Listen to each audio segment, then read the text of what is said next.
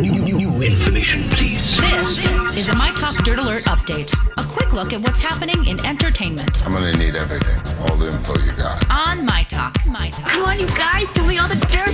Boyz in the Hood actress Esther Scott has died after suffering a heart attack. She was 66 years old. She was found unconscious in her Santa Monica home February 11th and passed away 3 days later, her family announced late Tuesday. In addition to her role as Tish's grandmother in Boyz the Hood, Scott has appeared in such films as Austin Powers and Goldmember, You Got Served, Dreamgirls, The Pursuit of Happiness, The Craft, and Encino Man. And among her numerous TV credits are Beverly Hills 90210 and Melrose Place. Iconic for its use of pencil sketch animation blended with live action footage, Aha's music video for Take On Me just reached a new milestone. On Monday night, the song officially streamed its 1 billionth view on YouTube. And according to Billboard, that's a rarity for pre-90s tracks and a first for a European act.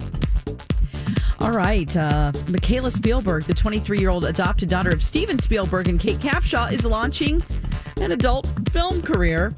She's going to do solo erotic videos and hopes to get into stripping. She says that her parents are, quote, intrigued but not upset about her new career path.